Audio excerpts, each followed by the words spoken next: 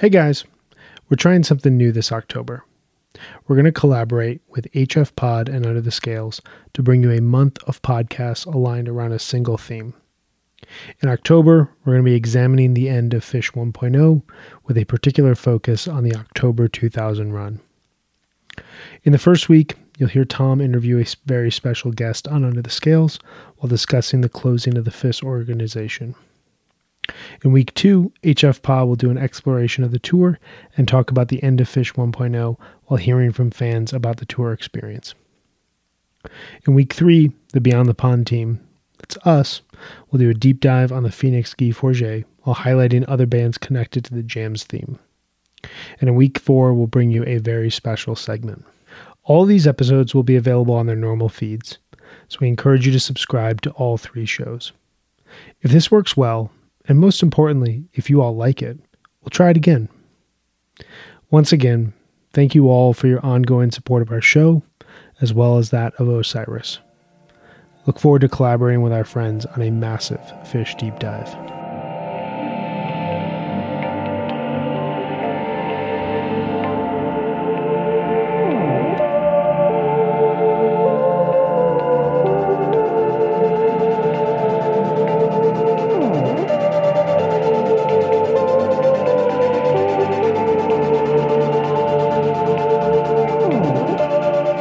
Hey folks, I'm David Goldstein. I am Brian Brinkman. You are tuned into episode 107 of the Beyond the Pond podcast. This is the podcast which, generally speaking, Brian and myself utilize the music of Phish as a means of getting a listener to listen to other bands. These are usually not jam bands. Because we love Phish, we are Phish fans. Sometimes the problem with Phish fans is they get a bit myopic, neglect to see the forest for the trees, only listen to Phish all the time. And that has to stop because they're great, but for Christ's sake, listen to something else. Exactly. We are here in our 107th episode, and I feel your proclamation there very heavily as we are now on the other side of Labor Day, and I look back on the last 3 months and realize I've been doing a lot of anniversary Phish listening, and today I was sitting at my desk, and I was starting to feel this itch of what am I going to listen to? I don't totally know what to listen to. Everything I feel like I'm listening to, I've been stumbling through, and I just started making a list of all the new albums that had come out and putting it all into a playlist, and I feel energized. You know what I mean? That feeling of new, untouched music. I have no idea what this is going to make me feel, but I'm sure at least a handful of these records are going to blow my mind. So to what you're preaching, I am here to practice it today. I feel it very much, Dave. Well, it's kind of appropriate because in this episode, we really aren't going to be talking much about Phish at all. No. This is going to be one of the most Phish-less episodes we've had on Beyond the Pond. Because this episode is a bit of a passion project of mine. We're going to give you, listener, a big introductory rundown to 1990s Britpop, basically being the strain of music from across the pond from roughly 1993 to 1997. You will recognize some of the names of these bands that we're going to discuss. We're going to give you a history of the run-up to same, talk about pre-Britpop, post-Britpop, how these bands and songs make you and I feel. Are you suggesting that in episode 107, Beyond the Pond is going across the pond? That was set up on a T, wasn't it? Yes, I am very much suggesting we are going across the pond on Beyond the Pond. So some of the themes that we're going to explore in this episode include Cool Britannia, what's the polar opposite of grunge, and Dandy's Rule, okay? And I apologize in advance for any of the British accents that I'm going to put on when doing parts of this episode because I'm just not going to be able to help myself. On that note, let's get to some Britpop.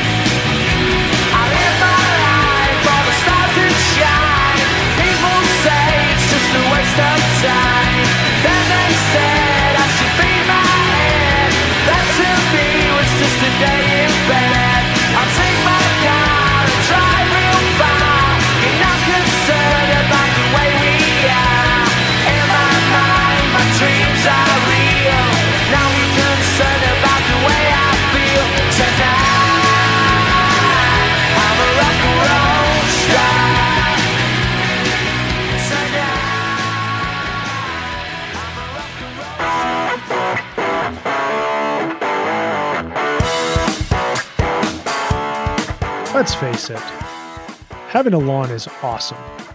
Maintaining it, not so much. It gets tiresome and expensive, and you should be enjoying it as opposed to constantly mowing it. That's where Sinlawn comes in. Sinlawn is environmentally friendly. There's no watering, no use of pesticide products, no mowing, it's very low maintenance, and you save money. Sinlawn uses bio-based ingredients such as soy and sugarcane. It's made in the USA in the state of Georgia. They're the largest manufacturer and installer of synthetic grass, and they have USDA bio-based certification. It's the safest and cleanest turf available, great for kids and pets. You get no muddy shoes, socks, or paws. Professional and certified distributors and installers nationwide. You get a premium quality product which is highly durable and UV stabilized. You get your free time back. You can enjoy your yard instead of working to maintain it. And you can have it in your yard where grass will not grow. It's green all year. It's really great for residential homes, playgrounds, roofs, agility, golf. You want a golf hole in your backyard, and many more projects. So please visit Synlawn.com/beyond. That's SYNLAWN.com/beyond. Get a lawn you can be proud of all the time. Be the pride of your neighborhood. Don't be that one guy in your neighborhood with the brown lawn who the neighbors gossip about over tea. Or even better, up your short game in a major way. Your golf buddies and your neighbors will thank you. Sinlawn.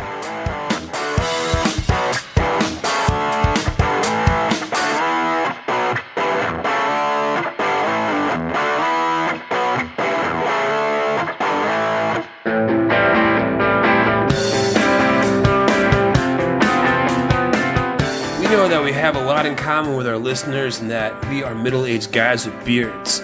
So we say to those listeners, how much could you save in 1 year by switching to Harry's? Enough to buy 26 cups of coffee in New York City, enough for 3 deep dish pizza dinners in Chicago, enough to pay 6 months of your Netflix subscription. How? Harry's delivers high-quality razor blades as low as $2 each, a fraction of the price of the leading brand, and saving you hundreds of dollars over time.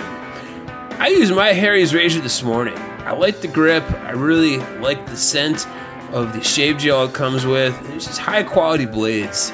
I mean, I've got a beard, but I cannot countenance a neck beard. I've got to have clean lines. And frankly, that's what I get from Harry's. I get clean lines. Get a Harry's trial set delivered to your doorstep by going to harrys.com/BTP, Beyond the Pond.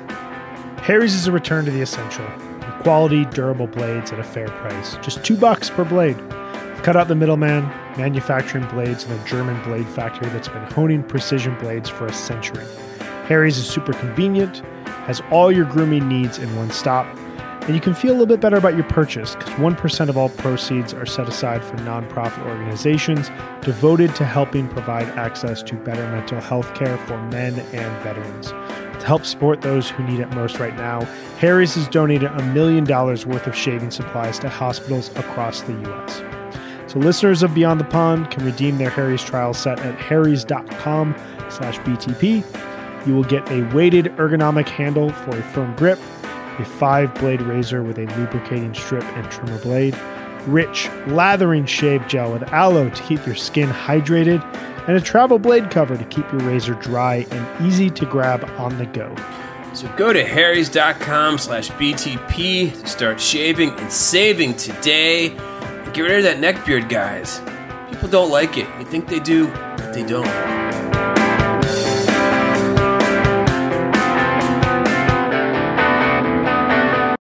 So anyway,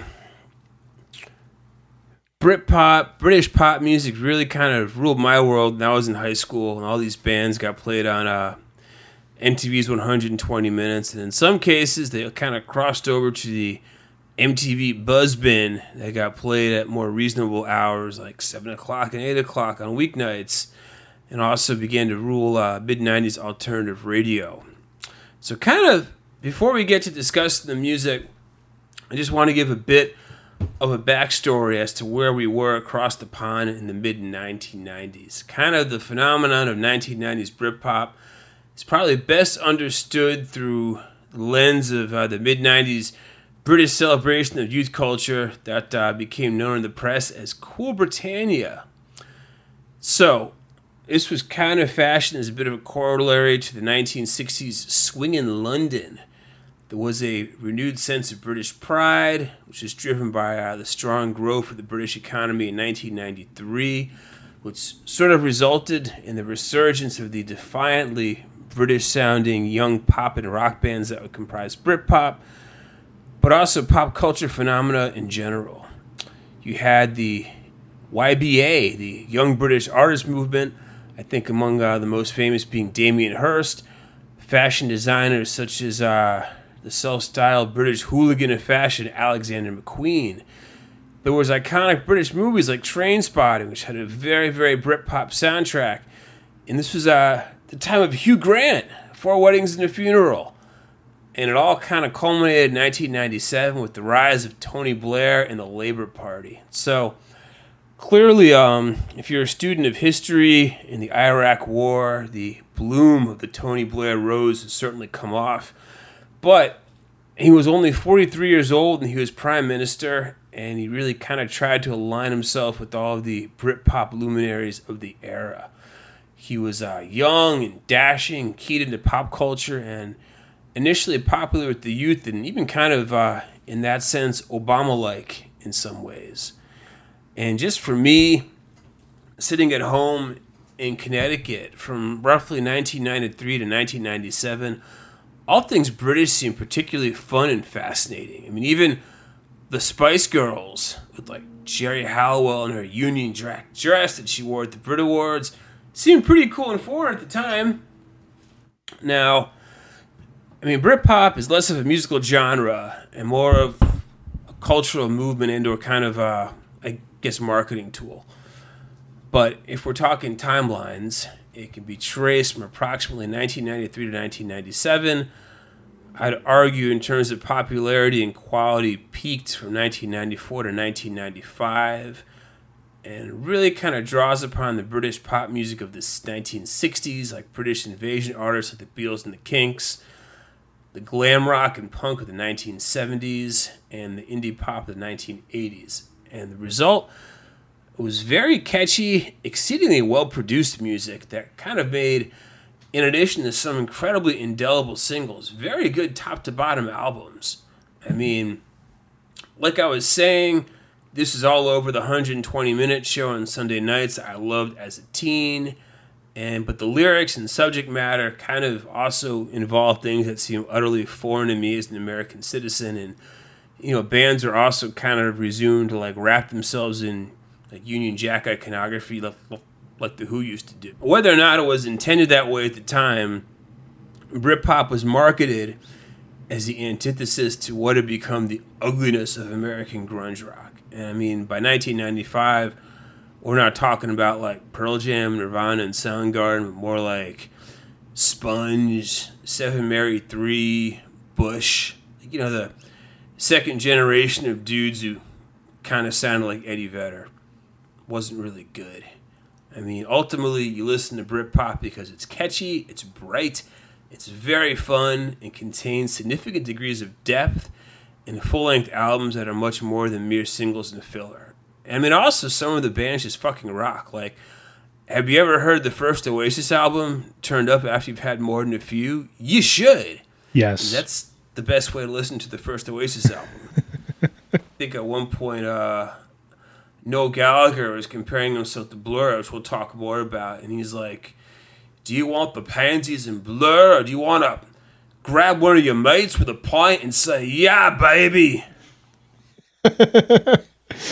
One thing I want to ask you about and jump in on here, because it's something that I really remember from this era that both aligns with Britpop and also like just kind of reminds me of the mid 90s in general. And I feel like we've gotten such like enough distance from the mid 90s that there's less nostalgia, less wonder, more like being able to explore that era from a cultural standpoint right now and like kind of what was going on within larger culture. There seemed to be by like 1994, and I don't know if this was baby boomers reaching middle age or if this was the Beatles anthology documentary being released and basically like kicking off a second wind of Beatlemania. But there seemed to be, in my youth at the time, a huge hearkening back to the 1960s and to this era of rock and roll creativity shared between Britain and America that seemed revived. And, you know, you could see this both in early grunge, but later in Britpop, but also in, the way that grunge bands were being embraced by Tom Petty, by Neil Young, Bob Dylan's resurgence towards the latter end of the decade. I'm curious, like, what your perspective on that was at the time and is now. Well, I will say that the Beatles anthology, people forget, but that was a really big deal. I think it was huge. What, it came out in 94, 95? Thanksgiving 94. I have like incredibly vivid, like right around, it was November 94. And I remember going to Thanksgiving at my uncle's house and realizing like all of my cousins had also been watching this and had been listening to the Beatles nonstop for the last few weeks. And it's all we listened to for like 4 days. And I just remember my dad got so excited about that because he had all the Beatles records in vinyl, having, been like 17, 18, 19 years old in college, and the Beatles were in their heyday. Right. And he got so excited and he bought it, and he was just like, I wouldn't say he was crestfallen, but he was very disappointed. And I guess it had the one bait track. Was it Free as a Bird? That was like they like recorded it back then and then recorded it now, or they like updated it for the mid 90s. Right. And then was it on Beatles Anthology 2, the song Real Love? That was the bait track. I guess my dad just thought that it was like marketing, trying to resell him a bunch of stuff that was already in much better form. But the documentary that came out was a huge deal also. Okay. But I guess in terms of, I don't know about the Britpop bands being engaged by their peers. I mean, I always tend to think of like 10 years down the line with David Bowie talking about his reverence for like Arcade Fire and Secret Machines. But I struggle to think of, I don't think Paul McCartney came out and like really embraced the Gallagher brothers. I could be incorrect about that. Certainly, I think probably Ray Davies, maybe he had nicer things to say about Blur, because they were definitely heavily influenced by the Kinks. I know, kind of giving up part of the game here when we get to talking about the band Elastica, but they got sued by their forefathers for sounding too much like Wire and or the Stranglers. So I'm not entirely sure about that, because I know I didn't really do a heck of a lot of research into how like the Beatles and the Kinks and the Rolling Stones felt about like what was going on. I do know that Paul McCartney appeared on a Super Furry Animals song, and the Super Furry Animals were their first record could be considered Britpop, which came out in 1996.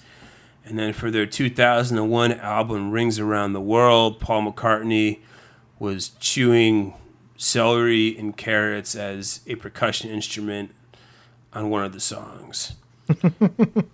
That was seen as a big torch passing, and then Super Furry Animals never blew up as much as people would have liked them to, based upon Paul McCartney's endorsement. But getting a bit ahead of ourselves. Take me out tonight, where there's music and there's people and the young and the light. Driving in your car, I never want to go home, because I haven't got one anymore. Take me out tonight, because I want to see people and I want to see life. Driving in your car, oh please don't drop me home, because it's not my home, it's their home and I'm welcome no more.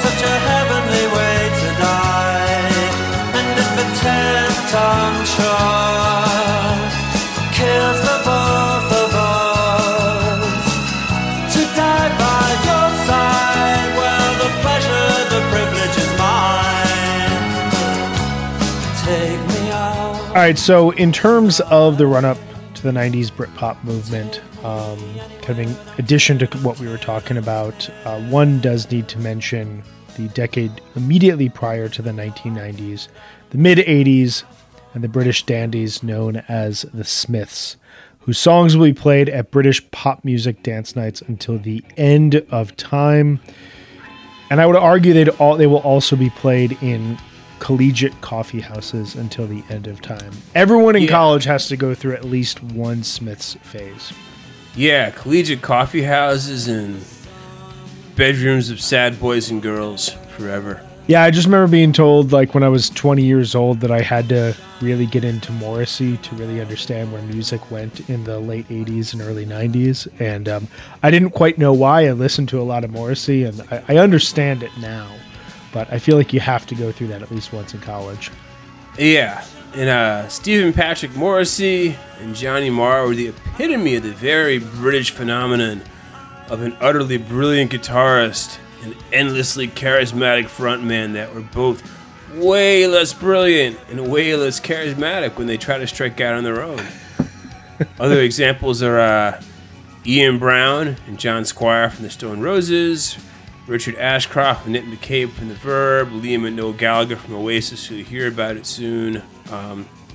If you're listening to a music podcast like this one, you've heard the Smiths, whether you realize it or not. I mean, probably There's a Light That Never Goes Out, This Charming Man, or How Soon Is Now. I mean, all lovely and expansive guitar pop that is exceedingly British, exceedingly romantic, and designed for lovelorn teenagers to scribble lyrics into diaries stained with tears and or high school yearbook quotes.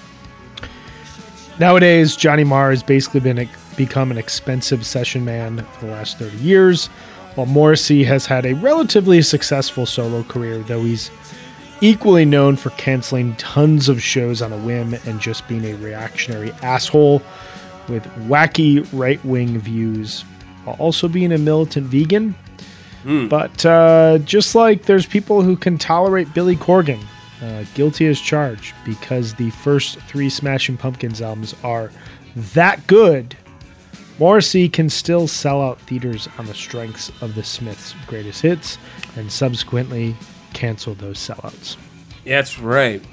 I mean, Johnny Marr is fascinating. You could have like another podcast just about Johnny Marr. Like he contributed guitar to the last Talking Heads album. He was like a full-time member of Modest Mouse for a little bit. He's had his own bands. He's just like he's almost like the Warren Haynes of British rock. And he just like randomly pops up on stage and contributes. And it's like, oh, hey, Johnny Marr, how you doing, buddy? But yeah, brilliant guitarist. Never was able to eclipse what he did in the Smiths. So from the Smiths, you get to the late 80s, early 90s. Manchester movement, which is based around the Hacienda Club in Manchester, England, which would meld dance beats and fistful of ecstasy to 80s indie pop, and which we've discussed on this very podcast before. Mostly we discussed this way back in episode 11, where we tackled the very Manchester sounding version of Tube from Powder Night at the Baker's Dozen. Yeah, key bands included the Happy Mondays, Charlatans UK, Primal Scream, and the Stone Roses, who were less of a dance band and more of a shimmering pop act, whose debut album is among my favorites ever. If you want to learn more about Manchester, go see the movie 24 Hour Party People. Seriously, I've seen it about 26 times, watched it last week. And this is kind of funny, while we're on the topic of the kind of charismatic idiot frontman and the brilliant level-headed guitarist who kind of has to be his translator. Ian Brown from the Stone Roses tweeted last week sort of like, think for yourself, hashtag anti-vax, anti-this, anti-corona. And then the guitarist John Squire had to tweet back well, he made that tweet under some duress. I hope he doesn't really mean those things because they're pretty stupid. So that's just your prime example of the handsome jerk-off front man and the understated, brilliant guitarist kind of having to bail him out. Very British phenomenon. Yeah, I just envision the guy who always ends up throwing a bottle of beer against a wall at some night, or at the end of the night, being your front man, and his pal in the corner who is kind of understated, just like bailing him out every single time. That's kind of how I felt when I saw Oasis live. Yeah, like the Stone Roses had a few reunion tours. I saw them at Madison Square Garden in, I want to say 2017 or 2015, and they were brilliant. It was just full on, everything you want to hear. People jumping up and down, like pumping their fists, like they're watching, like you see those shows of like Metallica playing like South America, and everyone's like jumping and pumping their fists in the air. That's what it was like. It was great. And that was like one of their 3 final shows. I think they can't stand each other anymore.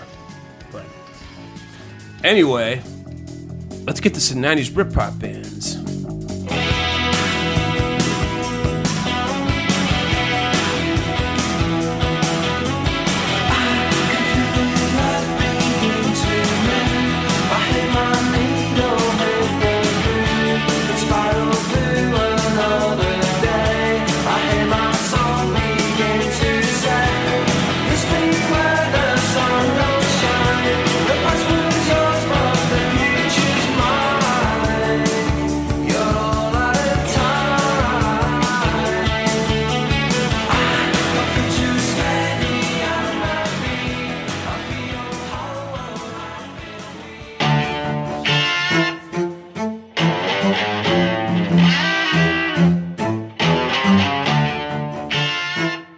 I don't know about you, Brian.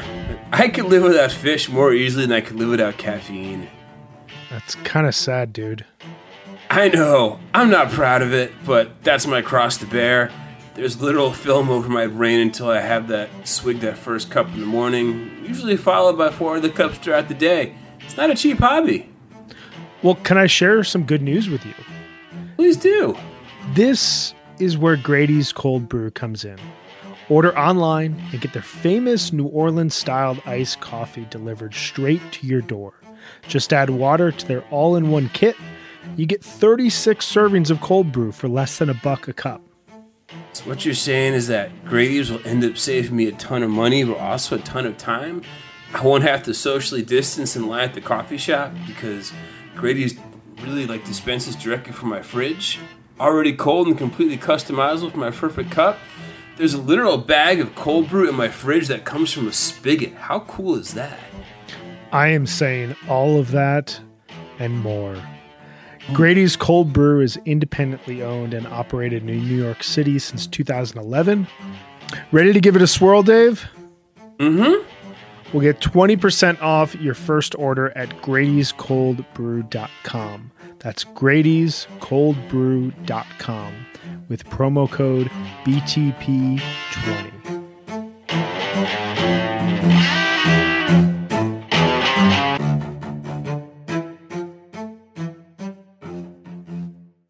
All right, so what you actually heard leading in here was a Stone Roses song, She Bangs the Drums, second song off of their classic 1989 debut album. So, of the bands we're going to talk about to discuss 90s Britpop, we decided to pick, basically, I kind of did a survey of friends. They decided on these 5, if you're just going to nail down the essence, because there's, we'll put together a playlist for you. But in terms of the 5 big players, you can't really talk about 90s Britpop without talking about Blur. And the songs we're going to eventually play from Blur would be Girls and Boys, and This Is Low, both off of their seminal 1994 album, Park Life. So, of all the 90s Britpop bands, this foursome was definitely the cutest, and the one which a direct line can be made to the Kinks. I mean, if you like the Kinks, the Village Green Preservation Society, you'll like this band, as Blur clearly likes that album. Originally, they were called Seymour. Before the label head on the label they're on called Food, they decided it was an unmarketable name. So I think they gave them a choice, and they ultimately ended up deciding on Blur. And they kind of began as a halfway decent baggy / shoegaze outfit with their debut album Leisure, Pretty good record with some Stone Cold jams and She's So High and There's No Other Way. And if you own the British version with the original track listing, you get the song Sing, a.k.a. the dramatic piano dirt from the Trainspotting soundtrack that I think was left off of the American and Canadian releases because it was deemed too morose. But not so morose not to be in Trainspotting. Leisure's a good record, it's fine. But kind of the Manchester and to a certain degree shoegaze was on the way out, and Blur had some bigger ideas. So they basically reinvent themselves as a omnivorous and extremely British maximalist pop band with Modern Life is Rubbish, which their main influences really come into focus here. The Kinks, XTC, and of course Syd Barrett. The subject matter and the lyrics are decidedly British. Yes, the Portobello Road Market where Damon Albarn buys sneakers and the classic ballad Blue Jeans is an actual place that you can visit and buy all kinds of knickknacks. It's also a bit of a tourist trap. And they haven't entirely abandoned the shoegaze stuff here, see Oily Water, but the ambition is something else. And there's crackerjack singles here in For Tomorrow and Pop Scene especially. Yeah, and Modern Life is Rubbish was kind of the start of a trilogy. The next record was Park Life in 1994, and the singles are catchier, the Kinks' influence is kinkier, and the celebrated title track is basically just a showcase for the British actor Phil Daniels, you might know as Jimmy in Quadrophenia. He just spouts British witticisms like, "You should cut down your Park Life, mate, and get some exercise." Huge singles in this record, and Girls and Boys, End of a Century to the End, and the title track, but my favorite track, and the one which factors into the end of nearly every Blur live set, is the epic brooder, This Is a Low. Kind of, this is a Fish podcast, so think Slave to the Traffic Light, except sad.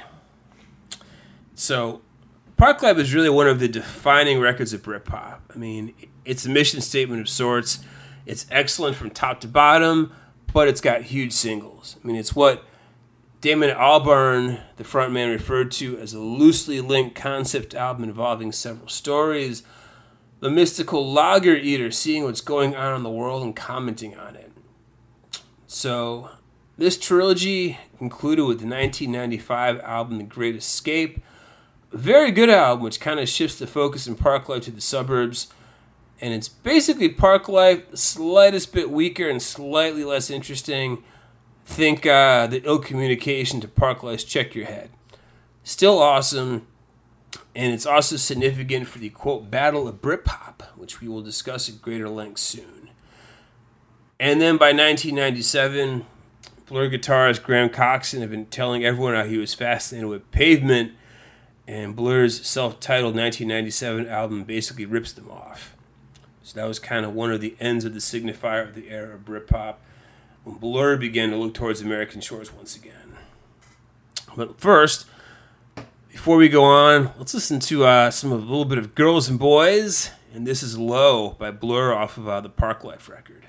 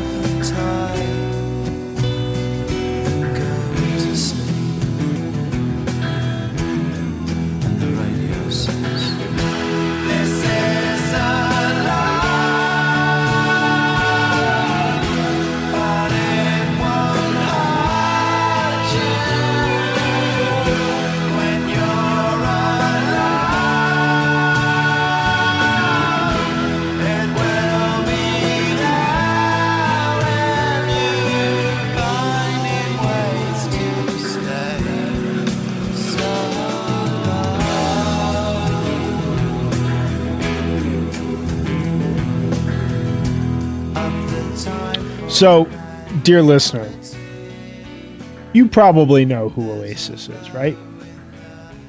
Guitarist Noel Gallagher, his brother vocalist Liam Gallagher, and dudes. You want swagger? These fuckers have swagger in spades. The pride of Manchester, England. Oasis were working class blokes whose one trick was to play imaginary Beatles covers extremely loud while doing enough drugs and sibling bickering to fuel several years of British music mag covers. Their first 2 records are flawless. And out of all the British pop bands, Oasis was the one that broke through the most in America because of Wonderwall, which you all know got huge support from MTV. And their song Champagne Supernova, which closed out their second album, What's the Story, Morning Glory, was ubiquitous enough that in 1996, Tom Marshall got to sing it on December 29th that year. Wasn't that The Sounds of Hell? It was The Sounds of Hell, yeah. The Sounds of Hell, the Uber Demon. Oasis was The Sound of Hell. Tell us how you feel, Trey. It's slightly insulting because a year earlier, they played Shine by Collective Soul to muse about what would happen if just time never stopped. And Collective Soul, correct me if I'm wrong, they are no Oasis. No, they still make records. Oh, well, that too, but like from a quality standpoint. No, Collective Soul is certainly no Oasis. But yeah, to say that Champagne Supernova is The Sounds of Hell... God, it must have gotten a lot of play in 1996. That's a great song.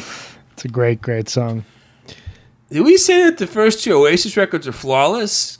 Because they are. Banger after banger after banger. Supersonic, Slide Away, Rock and Roll Star. It goes on. And we cannot possibly have a Britpop episode of Beyond the Pond without talking about, quote, the Battle of Britpop, which concerned the Oasis song Roll With It, which was the first single off Oasis' second album, What's the Story, Morning Glory, being released the same week as Blur's Country House, the first single off their Great Escape album. This was actually thought of as major news. Like, this would be on whatever the equivalent, this was on like on the BBC at like 8 o'clock at night. People really, really cared about this. And I mean, the bands at the time seemed to legitimately not like each other, but they're all bros now. This was August 20th, 1995. So, as it turned out, Country House sold 274,000 copies to Oasis's 216,000. It was billed as the Beatles versus the Rolling Stones, so Blur's song was number 1, Oasis was number 2, and if we're being honest, both songs kind of aren't that great compared to the best of what these bands were capable of. Kind of weak singles. So, the third Oasis album, Be Here Now, came out in 1997. Better than its reputation. Kind of sounds like cocaine. But it also signified the end of Britpop in some ways.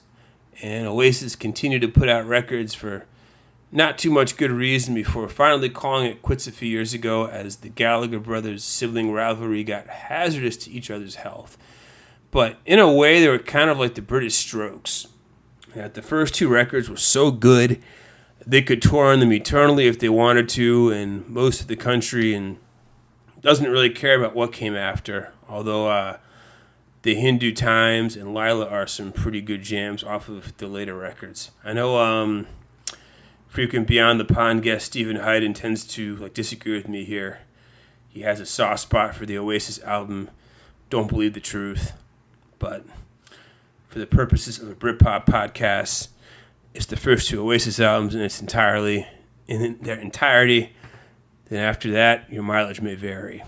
So we're going to listen to Supersonic and Slide Away, both off the first Oasis record, Definitely Maybe, and both incredible.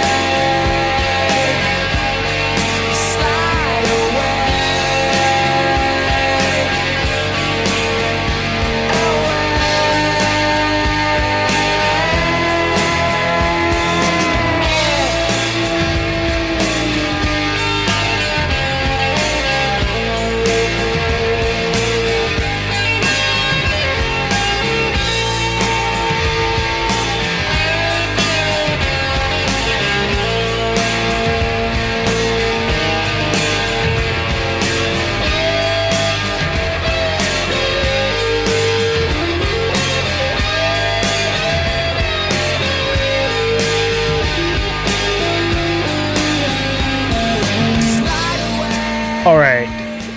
So, quick question for you, Dave, Yeah. to muse off of as we're talking about Blur and Oasis here to kick off the rundown of Britpop. And interesting thing that you had said was two albums that both Blur and Oasis put out in 1997 kind of marked the end of Britpop. And both seem to go in like two different directions, whereas Blur's self-titled record kind of is an ode to Pavement and an ode to American grunge in a lot of ways. And Oasis's Be Here Now kind of is like this 1970s bloated cocaine-induced record where there's so much money, there's so much hype, there's so much ambition, but is it really ambition going into a record that I would personally argue is great? I think it holds up incredibly well 20 plus years later. Okay. What are your thoughts in terms of like where those two records splintered off? Kind of how that directed not Britpop going forward, but like British rock going forward. Like, did those have any larger impact in terms of like where most British bands were going, or was it almost like that just was like a necessary means to an end for those two bands as they transitioned out of this kind of period of pop success? Well, with Oasis, Be Here Now was just everything they'd done before, just louder, longer, and with more drugs. Like that first song, Do You Know What I Mean? It's a great song. The production sounds like sticking your head into like a jet engine. Yeah. I mean, in a way, it's like impressive how big and loud and distorted it is. It's a great song. But God, I mean, that record gets exhausted, but it's got good songs on it.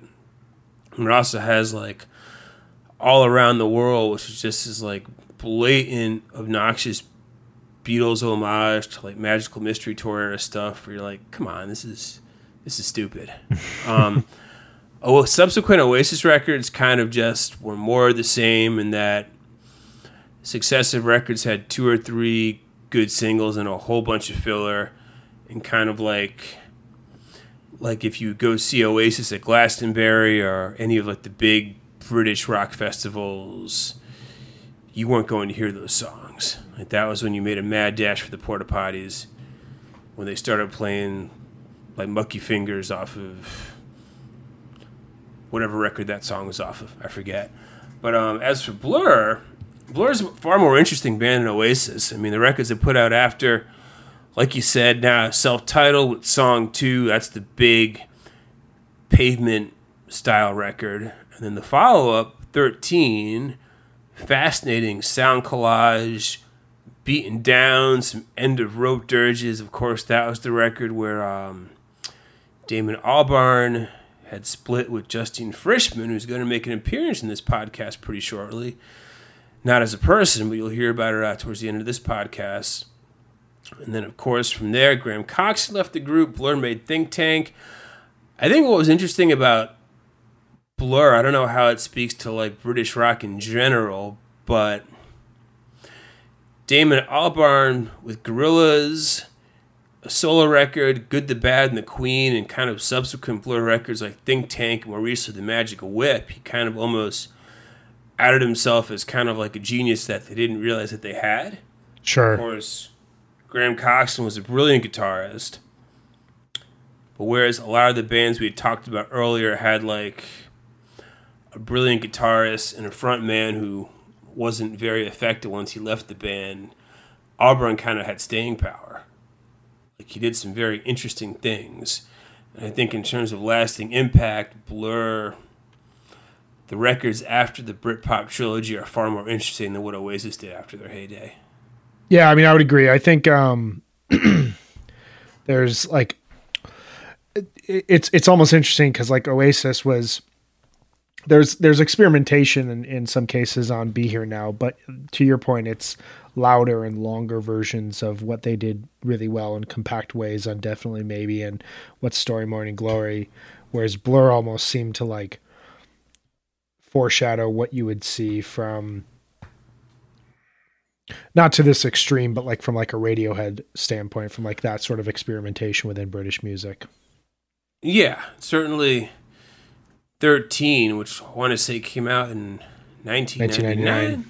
Yeah, 1999. That definitely had some existential Tom Yorke and Johnny Greenwood angst on it. Like, that had big songs and Tender and Coffee and TV, Trim Trab. Those weren't like, the same type of like big British pop songs. Nonetheless, they were still playing those to really big audiences. But with Oasis, I mean, they stayed together. They shed some founding members. They kept putting out records. I saw them tour with the Black Crowes on the weird Brotherly Love Tour with Space Hog. And I want to say 2000 or 2001. I kind of forget when that was. And there's Noel Gallagher solo records and Liam Gallagher solo records. They all kind of sound like B-Game Oasis. But the great thing about Noel Gallagher is that the man's a quote machine. He is by far one of the best interviews, most interesting, funniest quotes. Harkening back to what we talked about Tony Blair, one of, I guess that night the election ran very late. I think Noel Gallagher went to Tony Blair and said, like, how did you manage to stay up to see the results? And Tony Blair leaned in and said, son, not the same way you did. And then Noel Gallagher was like, oh, you got me there. That was a good one. There's a YouTube clip you can find on YouTube. I forget exactly what you got to type in, but there's Noel Gallagher doing commentary on like late era like Oasis videos, like not the Prime videos, like the videos for like the later record. He watches them and talks over them. He just says stuff like, what the fuck is this? Holy fuck. What the fuck are we doing? We were so fucking high. Just like, he's really good at making fun of himself. I'm sure he's got more money than God. So, but yeah, in terms of the bigger picture, I mean, later era Blur might have kind of pointed the way towards some of like the post Britpop, maybe some of like the Travis, Coldplay, like, but even that's probably more so like Ben's era, Radiohead, sure. Blur, I think. All of which brings us to, we got 3 more bands we're going to talk about. Segment number 3 focuses on a band from Sheffield, England that has been kicking around in some shape or form since 1978. That is Pulp. Yes, 1978. Frontman Jarvis Cocker was born in 1963 and started the band when he was just 15 years old. Got a confession to make. I've never heard the first Pulp album. I heard the second Pulp album. They're just not that important and kind of have zero to do with what people think of when they think of Pulp. I mean, if we're being generous, we can say that the song My Legendary Girlfriend from 1991 was kind of the first Pulp song that can properly be referred to as something of a jam. But Pulp, in the Britpop story, for all intents and purposes, starts in 1994 with the classic lineup of Jarvis Cocker, Steve Mackey on bass, Russell Sr. on guitar, Candida Doyle on keyboards, and Nick Banks on drums, all on the album His and Hers.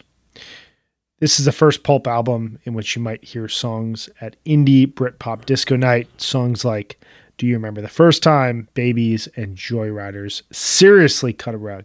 And the one reason? Jarvis Cocker. Oh, Jarvis Cocker. When you think of a British dandy, you think of Jarvis Cocker. This dude is impossibly British and prone to wearing thick horn-rimmed glasses and tweed blazers with arm patches on stage. His lyrics are kitchen sink, slice-of-life vignettes about the working class that would appear to be written by the paragraph, not the line. He's simply one of the greatest rock and roll frontmen living or dead. So, I highly recommend 1994's His and Hers. That's a great record. But it was the next record, 1995's Different Class, that cemented Pulp's role in British rock history and is probably to these ears the single best album that the Britpop era ever produced. So, we had to talk about the song Common People. Sometimes I just take it for granted that if you're intelligent enough to listen to this podcast, you've heard Common People and love it as much as I do. If you haven't, it will change your life. There's anthems, and then there's common people. I mean, it's probably the most perfect rallying cry in the history of rallying cries. I mean, half the parties I attended in college ended with drunk people screaming the song. Nearly every other song in different classes is similarly good, especially the Laura Branigan quoting Disco 2000, the song Underwear, and the super creepy voyeurism drama of I Spy. But when Pulp did a reunion tour in 2011, after originally calling it quits in 2001, Cocker would often introduce common people by stating, if this is the only song that Pulp is remembered for, that's cool because it's a great fucking song.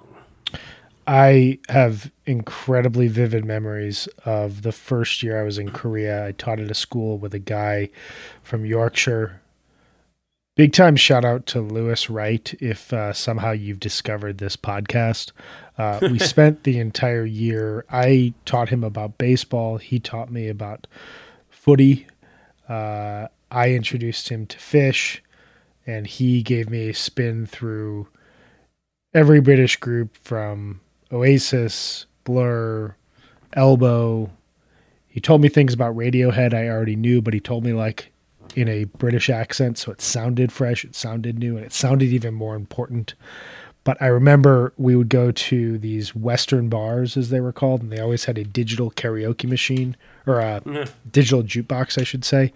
And he would always put on Common People, like towards the end of a night, drinking away.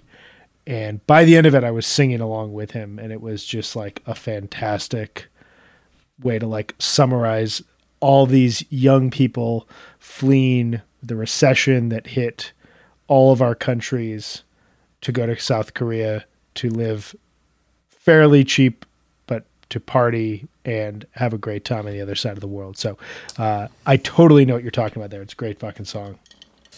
Would you say you guys were renting a flat above a shop, cutting your hair and get a job, smoke some fags and play some pool, pretend you'd never been to school, then you never get it right, because when you're lying there at night watching roaches climb the wall, you just call your dad, he could stop it all, yeah. Never live like common. Okay. Couldn't help it. So, after different class, the follow-up record, kind of beaten down, eerie, this is hardcore, came in 1998.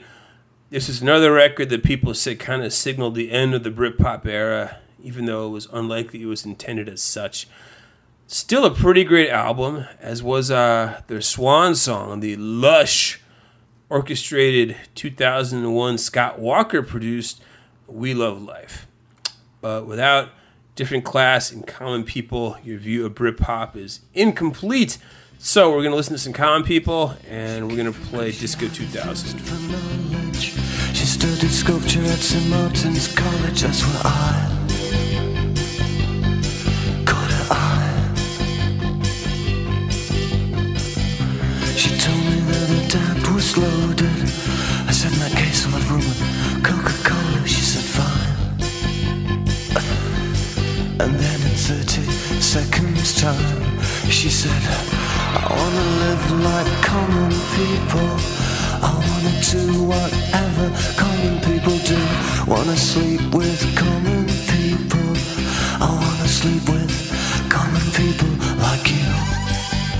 Or what else could I do? I said, oh, I'll see what I can do. I took her to a supermarket. I don't know why, but I had to start it somewhere. So it started there. I said, pretend you got no money. And she just laughed and said, oh, you're so funny. I said, yeah. I can't see anyone else smiling here. Are you sure? You wanna live like common people. You wanna see whatever common people see. Wanna sleep with common people. You wanna sleep with common people like me. But she didn't. understand. And she just smiled and held my hand. I went to flash above the shop, I cut your hair and get a job. I smoke some facts and play some pool. Pretend you never went to school. Still you'll never get it right. It's when you're laid in bed at night, watching roaches climb the wall. If you called your dad, he could stop it. Oh yeah. You'll never live like common people. You'll never do whatever common people do. Never fail like common people. You'll never watch your lives slide out of view. And then dance and drink and screw. Because there's nothing else to do.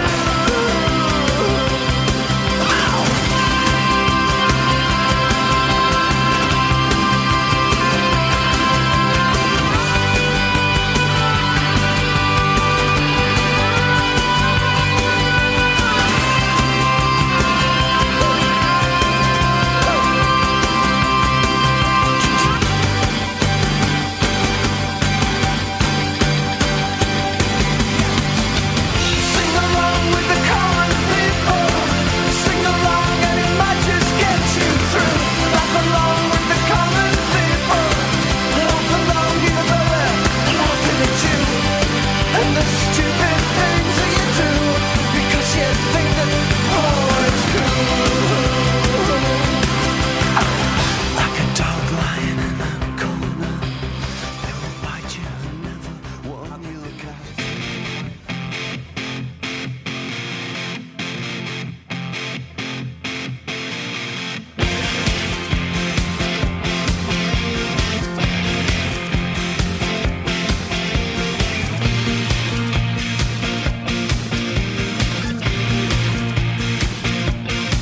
Oh, we were born within an hour of each other.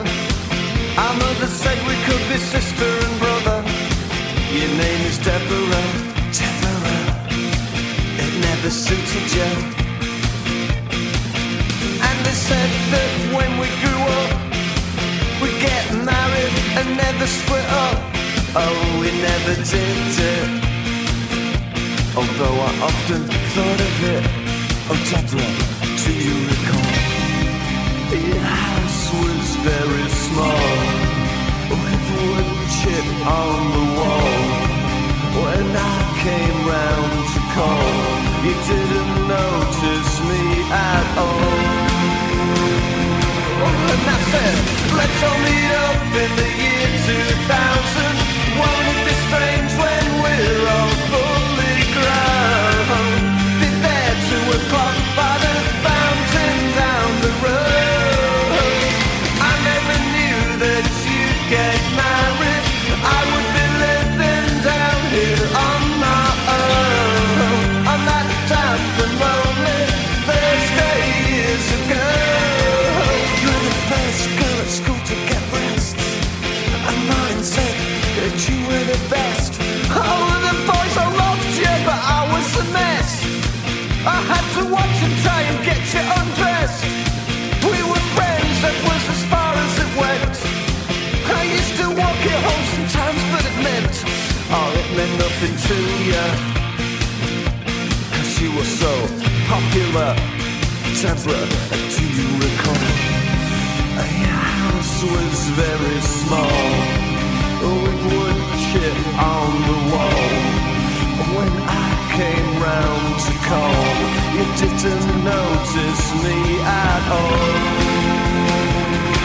And I said, let's all meet up in the year 2000. Won't it be strange when we're all fully grown?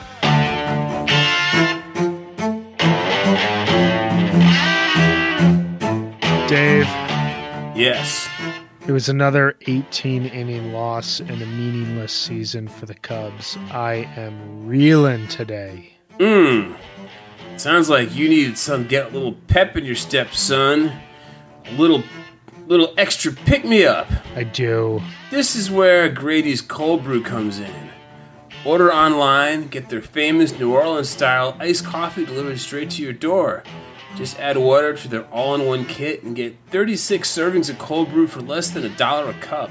So wait, what you're saying is that Grady's is going to end up saving me a ton of money and also time.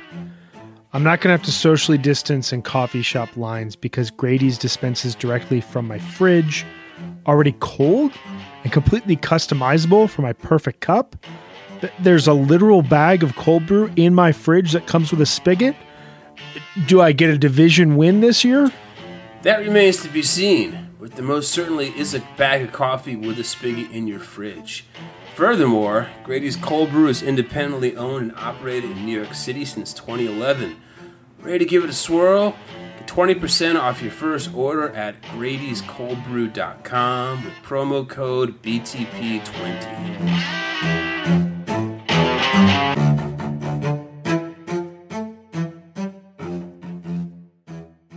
All right, hope you enjoyed those two Pulp songs. Seriously, if you get nothing from this podcast, go get different class.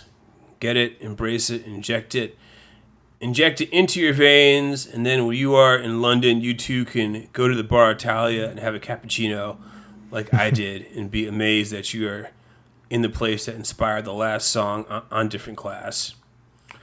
I know I took some photos. I lost them. That was back in 2004. Anyhow, next segment, we're going to talk about the band Suede, known to Americans as the London Suede, because I guess they had some copyright issues with some other band named Suede here that I am unfamiliar with. So whereas the previously discussed Britpop bands largely drew from the Kinks, Beatles, XTC branch of British music, Suede were, or I should say are, I think they actually still put out records, although not as frequently as they once did, infatuated by the mid-70s pouting British pout likes of David Bowie, Mark Bolan, of course, from T-Rex, Brian Ferry from Roxy Music, and Mott the Hoople. So British teenagers have always kind of had a healthy appetite for like campiness. But man, oh man, Suede frontman Brett Anderson was the campy, undernourished, pale, pouty Ziggy Stardust acolyte of their wildest fantasies. I mean, the combination of Brett Anderson's impossibly cockney, high-pitched vocals and the guitarist Bernard Butler's Mick Ronson-influenced crunch, coupled with Brett Anderson's ready for the music tabloids pronouncement about his sexuality, kind of is he or isn't he, made for one heck of a gothic teenage sex and drug fantasy on their self-titled debut album. I think even the success of their initial 1992 single, The Drowners, was such that Blur's Damon Albarn was saddened that their concurrently released song Pop Scene didn't perform nearly as well. So, I've got to confess that despite Suede's Pantheon status and Britpop lore, I really don't know that much about them outside of their first album, which is kind of odd considering they had like the longest shelf life of any of the bands we're discussing and the largest discography. I mean, I know that certainly the debut album, I'm told the follow-up record, Dogman Star, are canonical Britpop classics.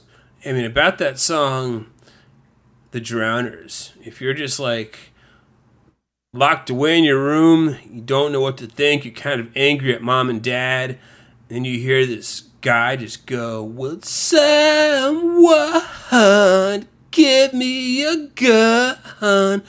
Oh." I mean, it kind of had to rock some people's worlds. I love that song. So we're going to listen to The Drowners, and we're going to listen to So Young, used to excellent effect in the Simon Pegg, Nick Frost, British comedy from a few years back, The World's End. Of course, being the same crew behind the classic British comedy Shaun of the Dead and Hot Fuzz. Excellent movies, lots of great British music in those movies. So let's listen to The Drowners and So Young by Suede.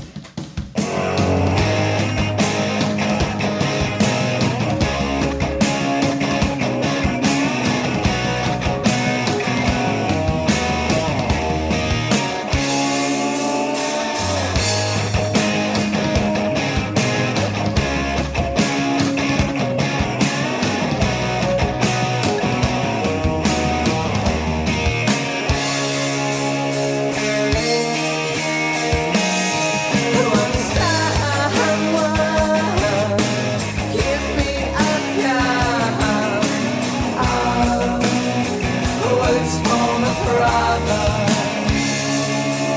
Well, he writes a line, written right down my spine. Says, oh, do you believe in love?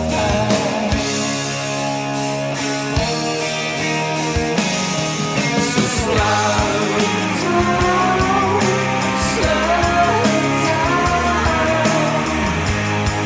you're taking me over. And so we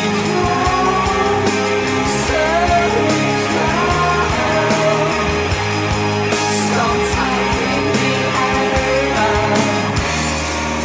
Come on, someone, give me some fun.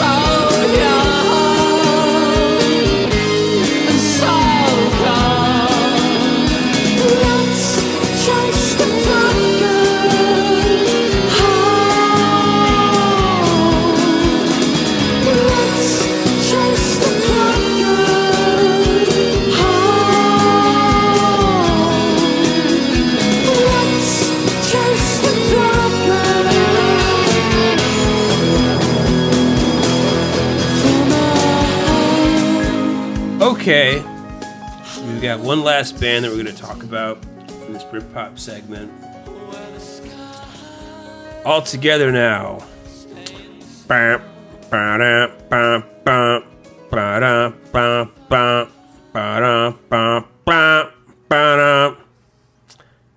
Gotta talk about Elastica. Elastica was started in 1992 by Justine Frischmann and Justin Welch, both former members of the aforementioned Suede.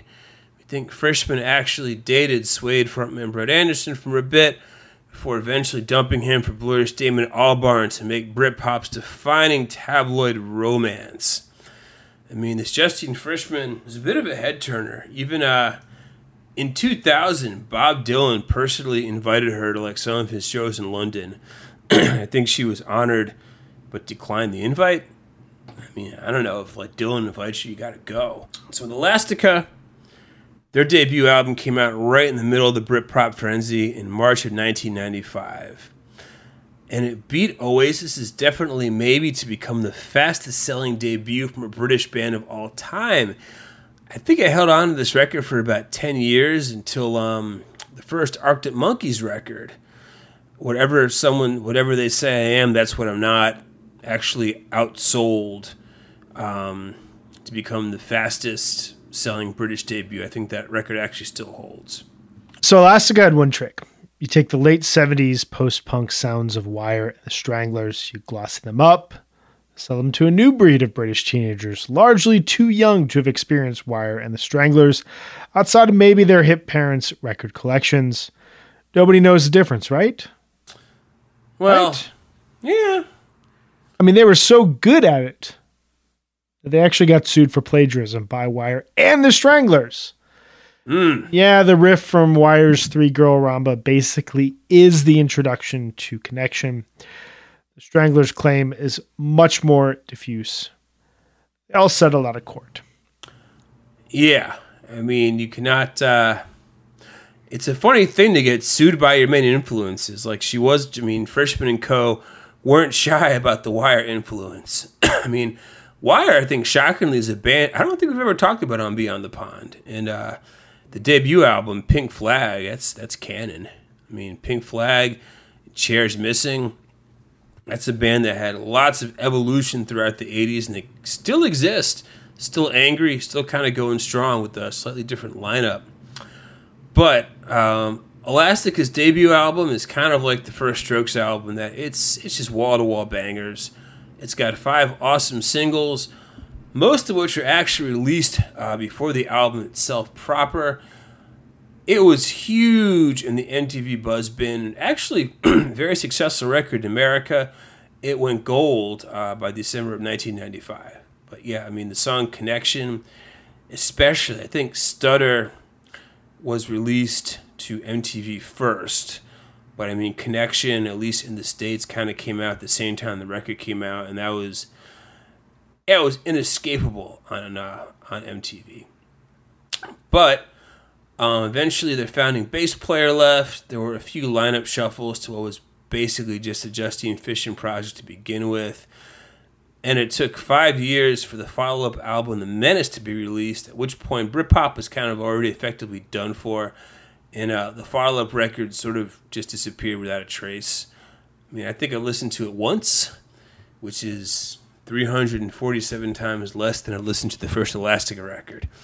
I mean, even I think Frischman said in like an interview in 2013 that Elastica should have been a one-album project, and I think for most of society at large, it kind of was, because I can sing almost everything off of the first record and nothing off of The Menace.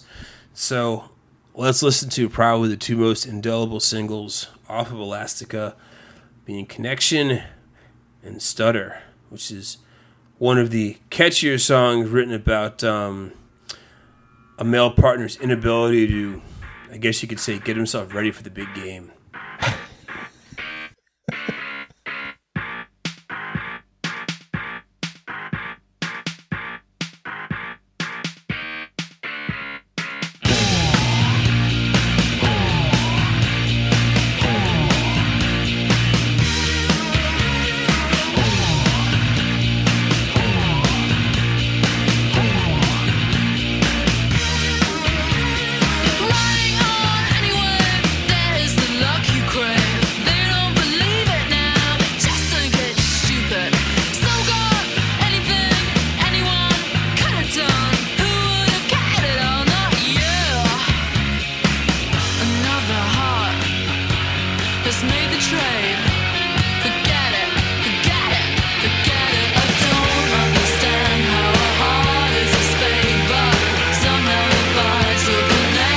Is made.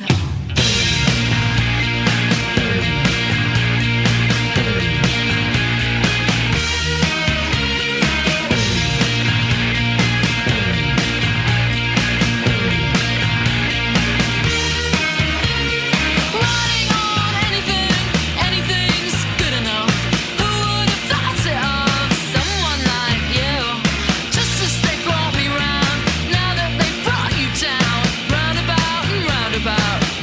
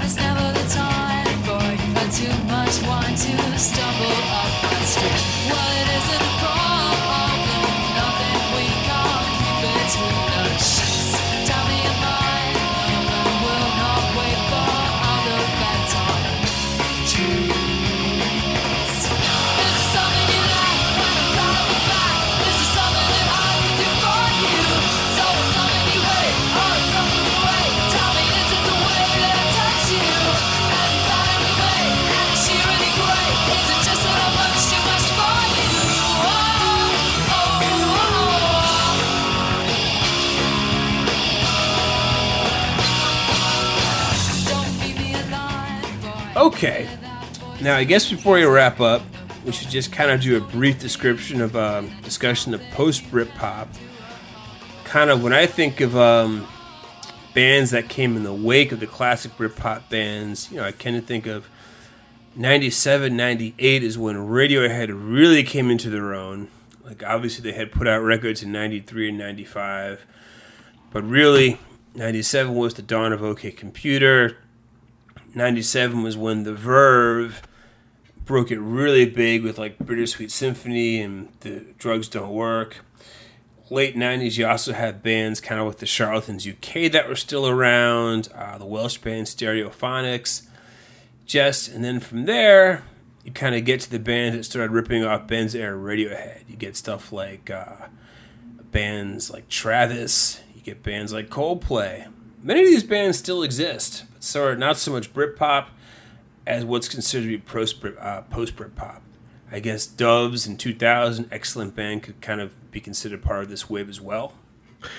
Do you think anything like the rise of the Strokes and the White Stripes and what was happening in America in the late 90s, early 2000s, specifically around New York, that like feels catchy in the same way that a lot of these Britpop bands were like overtly catchy, but is coming from America, especially at like a very specific time in American history, rebuilding out of the September 11th terrorist attacks. Right. Do you think that like bookends Britpop in the same sort of way that like grunge kind of leads into Britpop 10 years earlier? Sort of, if only in the sense that the British music magazines, which kind of drove a lot of Britpop just by always trying to one-up each other with different stories, different cover artists. I mean, it was really, a lot of Britpop was driven by the NME and Mojo and Select and Q and these like big British magazines that I would buy for like $13 at Barnes & Noble because they all came with cool CDs. All those magazines totally shifted from the UK to Williamsburg, Brooklyn, and the East Village. Really hyped the share of those bands.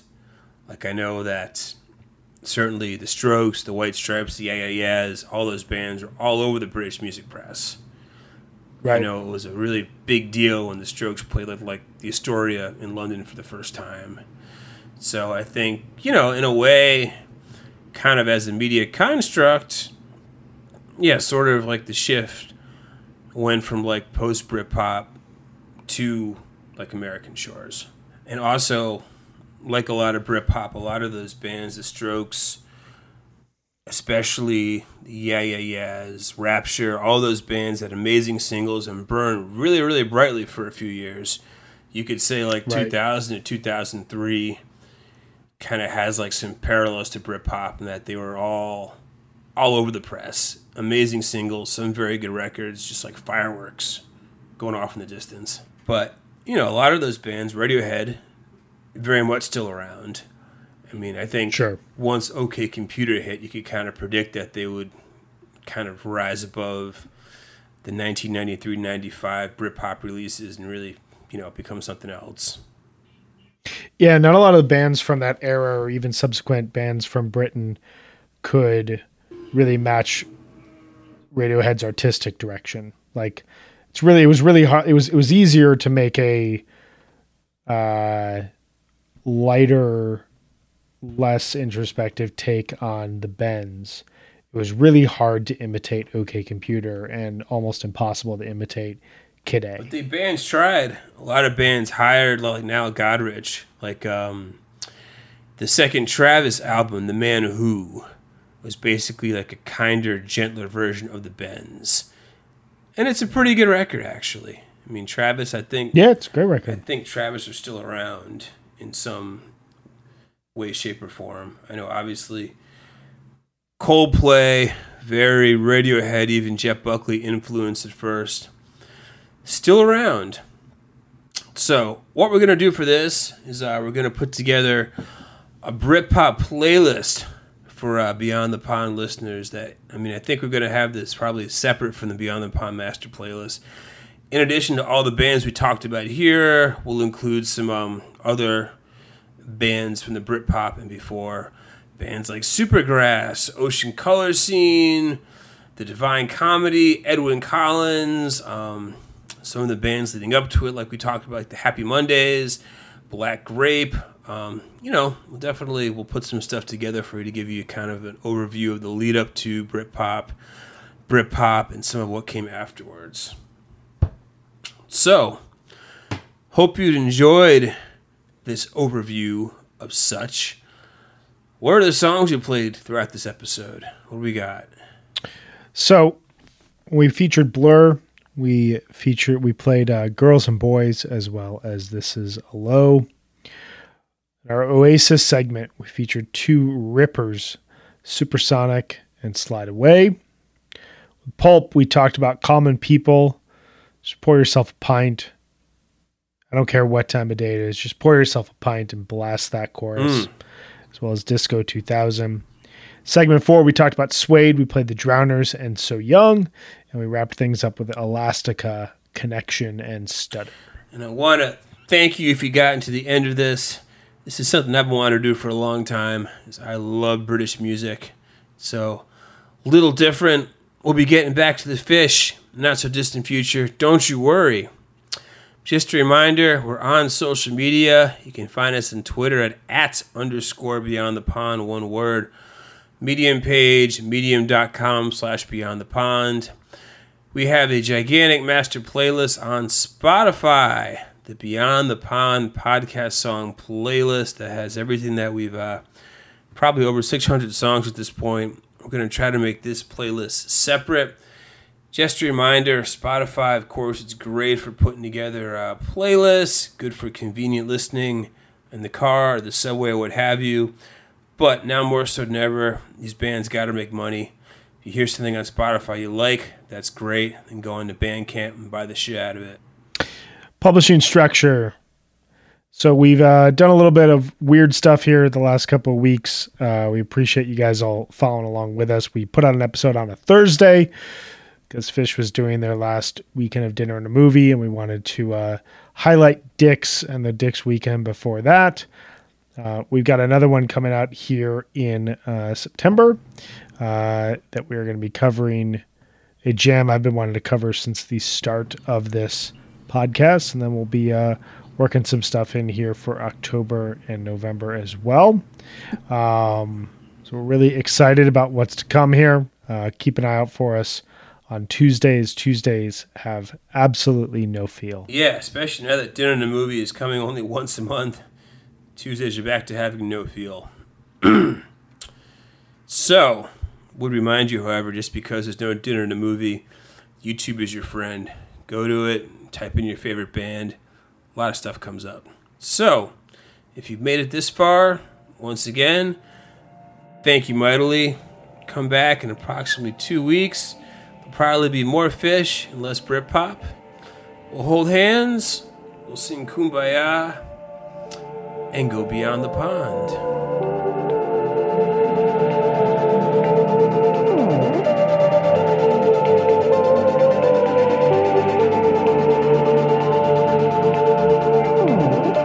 Beyond the Pond podcast is part of Osiris Media and is co-hosted by David Goldstein and Brian Brinkman, and it is edited by Brian Brinkman.